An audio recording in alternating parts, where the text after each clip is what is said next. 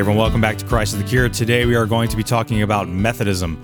And before we begin, it is worth stating, as I will state in most every episode of this series, that I am talking about denominations that are not my tradition. Therefore, check my work. Forgive me if I accidentally misrepresent your tradition. I am trying to use your sources. And for things like this, like Methodism, I am going to rely on things like the United Methodists, which I know there are going to be disagreements with the United Methodists from other Methodists, but that is kind of like my basis for some of this material because I have to kind of pick somewhere to launch off from, and the United Methodists are one of the largest bodies, and so that is where I'm going with that. However, because our denomination series is so broad, hopefully you'll find that there's not too much to disagree with. But again, if you are listening to this series, check my work. Forgive me if I accidentally misrepresent. I am, again, doing my best to use your sources to describe your tradition. And one more thing before we jump in today, Christ is the Cure is subscriber supported. And so if you find Christ is the Cure materials and approach and things of that nature worthy of support, consider becoming a Patreon at patreon.com/Christ is the Cure. We are trying to hit our ideal goal for support to go ahead and renew for season 5. I think we're in season 4 right now. It's been a weird year, guys. Anyway, so consider becoming a patron, and by the end of this series, as a patron, you will have an EPUB of all of these notes, a little Kindle copy, if you will, or you can upload it to whatever e-reader you want. And so you'll have this as reference, and that's one of the perks of being a patron. You get some exclusive notes, you get some exclusive courses, early content, things of that nature. So there are some perks, but ultimately it's about whether or not you feel led to and you believe that Christ is the Cure is worth supporting. So let's go ahead and jump into Methodism. We're going to begin with our historical summary, and we're going to follow the same outline that we did before. So you should know what to expect. Let's go ahead and get into the historical summary. Methodism has its foundation in Anglicanism, and in the 17th century, a group of students at Oxford would be dubbed the Methodists for their intentionality in prayer, fasting, Bible reading, and charity. Now, two of them are well known. It's John and Charles Wesley, and they would be instrumental in the continuance and organization of what would later become Methodism. Both were ordained in the Church of England and operated within the Anglican Church for a long time. During his life, John Wesley met a group of Moravians, I believe I pronounced that correctly, and Moravians were those who organized around the pre-Reformation reformer John Huss, who was martyred in the 15th century. This group would have an impact on John Wesley, so we'll just summarize quickly here. The group organized in 1457 and highly stressed living according to the teaching of Jesus, holiness, and not necessarily doctrine or held beliefs. And they would come to America during the colonial period and would have an impact on Wesley. And they continue to this day. So they have a pretty long tradition.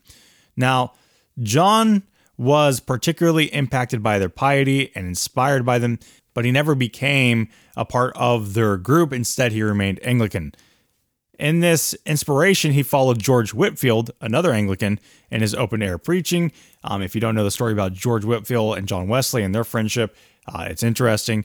But ultimately, as time went on, John Wesley would have societies organized that would implement different organization of itinerant ministry, meetings, training leaders, preachers, having conferences. And the emphasis was really about the lay person and the lay movement and training them up. And this was all done within the confines of Anglicanism. But this wouldn't last, as Wesley's conference moved it in a track of legal separation from Anglicanism. In the American colonies, the Methodists grew significantly, and in 1773, the first annual Methodist conference was held in Philadelphia. And by the end of the American Revolution, membership had grown exponentially. The Bishop of London's refusal to appoint bishops in America is what led Wesley to fill this role of appointing ministers in America, with Thomas Coke being the first superintendent of this conference. Additionally, in 1784, the Articles of Religion from the Church of England were adopted for the Methodists, but adapted by John Wesley to include allegiance to the United States, and some other modifications were done in light of Wesley's rejection of Calvinism, and I think I talk about that later. The final break from the Church of England occurred sometime soon after. Now, the Methodist history goes well beyond this, so this is just, again, highlighting some things, and it grew significantly and had a radical impact on numerous issues, some leading to various splits or divergences for different reasons. Over the years, divisions in Methodism have occurred because of differing perspectives on revivalism, especially, and adopting or shifting according to modern thought. Regarding that latter point, there have been divisions on the subject of biblical inerrancy and various liberal ideologies, which would lead to more conservative Methodists forming new groups and move away from the mainline Methodist bodies. The most notable of the mainline body is the United Methodist Church, or the UMC, which I may be calling it UMC or United Methodist Church throughout this. Olson notes that there are technically other Methodists that, quote, may have sprung up much later, but their historical theological identity is closer to that of the original Methodism than to any other tradition. Many such denominations deserve their own separate category called holiness churches that will be explained in the introduction to that section of this handbook, and that's the Handbook of Denominations. Most of the denominations identify as Methodist or began as a breakoff from the so-called mainline Methodist Church, now the United Methodist Church, under one of its names, end quote. So you can kind of see where the divergence section of this episode is going to go. Now, at the same time, there are many conservative Methodists within these mainline organizations attempting to reform, keep it on track, and things of that nature. So trying to gauge how liberal or conservative the Methodist Church is proves difficult because on the ground you'll have a variety. You can have a very conservative parish or a very liberal parish, while on the top floor some things may not be officially defined, but it can lean one way or the other over the years. So the consensus seems to be that it's down the middle within the United States, and it's varying across local churches within the UMC. So most of us, at least that I've talked to and myself, assume that the UMC is liberal, while really the UMC hasn't nailed down official declarations that would make it be placed in that category, I guess. And the parishes can differ quite dramatically from one another in terms of how conservative leaning or liberal leaning they are. Currently within the UMC, there are debates still on the subject of the LGBTQ issues, but even then, on that point, the UMC is theologically conservative by stating on their website that they maintain that homosexuality is incompatible with Christian teaching, while also stating that members are split on the subject. And you can see that on the official website of the UMC. And that article is What's the Church's Position on Homosexuality from umc.org. And this article goes on to state that a general conference will actually be held in 2024, so right around the corner, and it will raise up the issues and address them, but it concludes that, quote, it seems unlikely that the current policies regarding human sexuality will be substantially altered, end quote. So the bottom line is that, at least on that particular issue, you could say that the UMC is conservative, while you may have a parish that is more liberal, meaning that you kind of have to take it at a case-by-case basis. That said, the UMC does ordain women. Their history on that subject has kind of flip-flopped over the years, but you could say that on that end of the spectrum, they are more liberal. Well, at least relative to Christendom as a whole, as the Methodists have generally ordained women, even like conservative branch-offs of the UMC will often ordain women. And now throwing that disclaimer here, that's as far as I can tell, so you need to double check with whatever Methodist group you're looking at. Let's go into the sources of authority for Methodism. Methodists affirm the Bible as the primary source for the Christian faith and life. In the Methodist Confessions, they note that the Bible reveals the Word of God so far as it is necessary for salvation, and they have an emphasis on the Bible as a book containing all things necessary for salvation, not necessarily informative on matters of science, history, etc.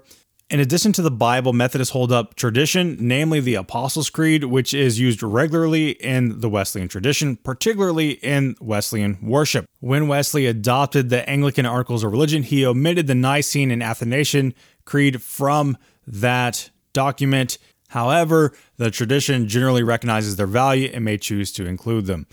So the Wesleyan source of authority includes scripture, tradition, reason, and experience, but tradition is also found in Wesley's 25 Articles of Religion. Generally, the works of Wesley's are placed in high regard as outlining the distinctives of the tradition, especially on the Wesleyan Arminian convictions and justification, with a stress on sanctification. The primary works are Wesley's standard sermons and explanatory notes upon the New Testament. Last, there are the general rules of the Methodist Church, which are concerned with practical living as faithful disciples. And so these documents are those documents that are shared across the tradition, while other Methodist documents would be formed in the midst of splits or plants.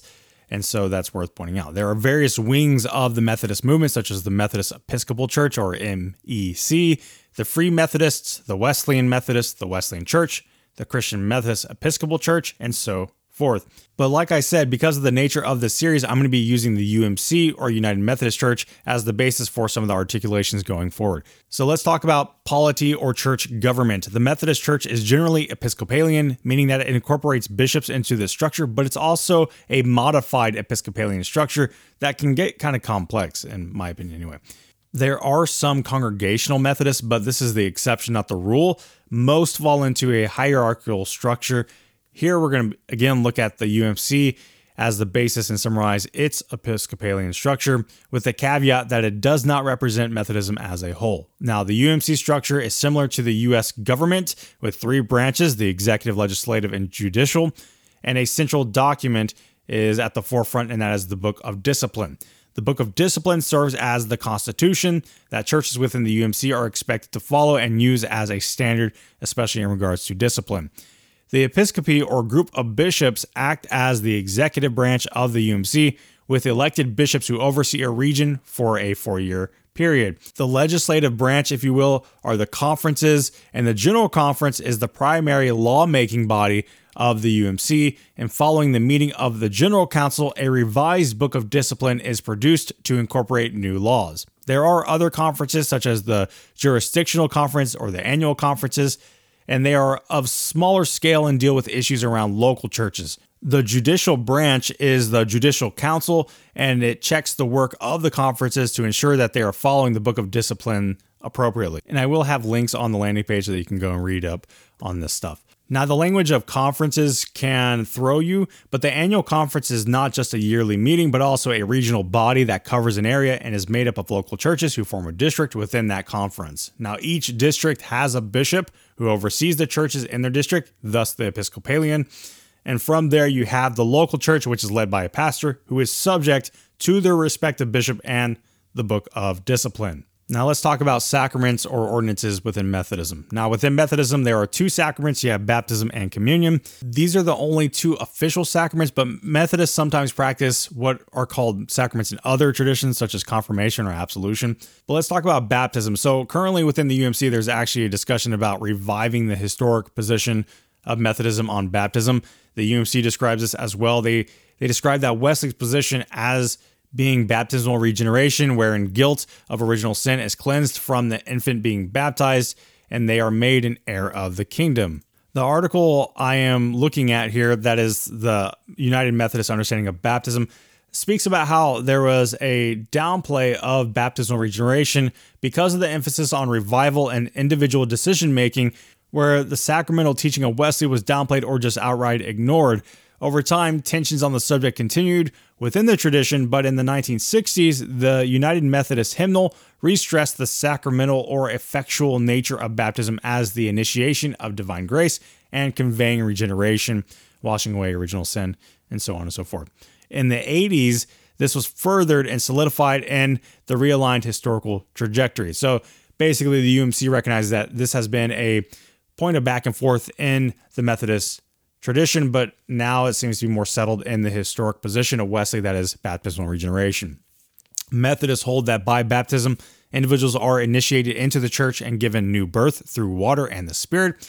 Methodists are paedo-Baptists, that is, they baptize babies, linking baptism to circumcision and holding that the children of Christians ought to be baptized and, by extension, are members of the family and the church, yet not capable of everything involved in full membership. So pretty similar to the Anglican Church. For infants, baptism is a means of prevenient grace. That is a grace that prepares the way for the child to receive faith later on, and they are expected to receive that faith and then have confirmation in some Methodist circles. Now, just like with baptism, there was a period when the traditional Methodist position on the Lord's Supper or Eucharist was lost, and Methodism fell into a pure memorialism. But this didn't last nearly as long as the issue of baptism. On the Lord's Supper, Methodists hold that Christ is really present in the elements of the supper, and they agree with the Anglican Church that there is a mystery to Christ's real presence somewhere along the line of Calvin's position and a denial of transubstantiation, or the changing of the substance of the bread and wine into the literal body and blood of Christ, which, by the way, if you haven't listened to the introduction episodes, you're going to want to listen to those because I outlined these positions there to minimize repetition. So in the supper, grace is conveyed to the Christian and it helps shape the Christians into Christ's image.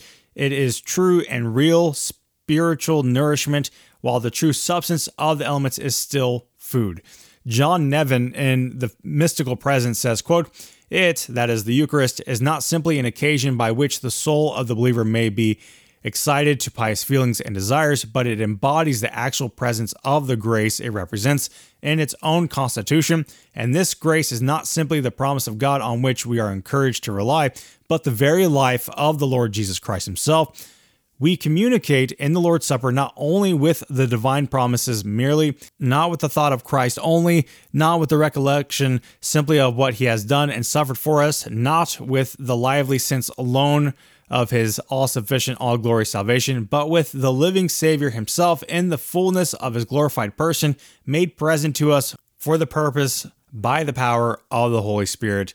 And again, that is John Nevin, The Mystical Presence, and he's explaining that the Eucharist is not just memorialism and is not just the believer getting emotionally tied into what is occurring in this memorial, but it is actually a means of conveying grace and strengthening the faith and pious desire in the believer. Now, this may seem like a weird sidebar, but it kind of threw me.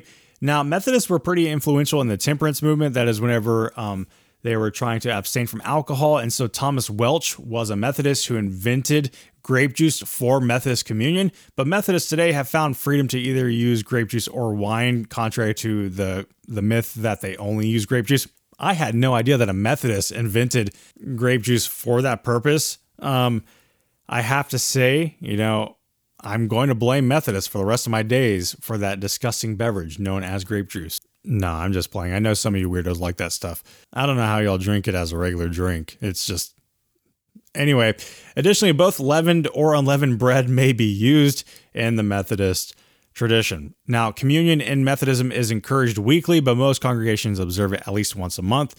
So kind of similar to what you see in congregational churches. Further, communion is open, meaning that all who have been baptized can partake, so long as there is not lingering or unrepentant sin. So you have that idea of an open communion, or you have the closed table communion, where communion is limited to those who have been baptized in a particular church or tradition sometimes. And you have that with some Presbyterians do that and some Baptists do that.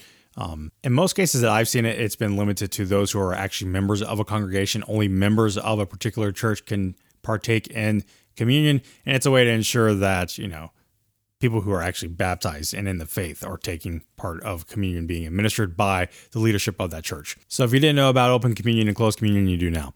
Let's hop into the distinctives. The distinctives of Methodism consist of the reality that Methodists are Arminian. They follow very closely with Jacob Arminius' teachings.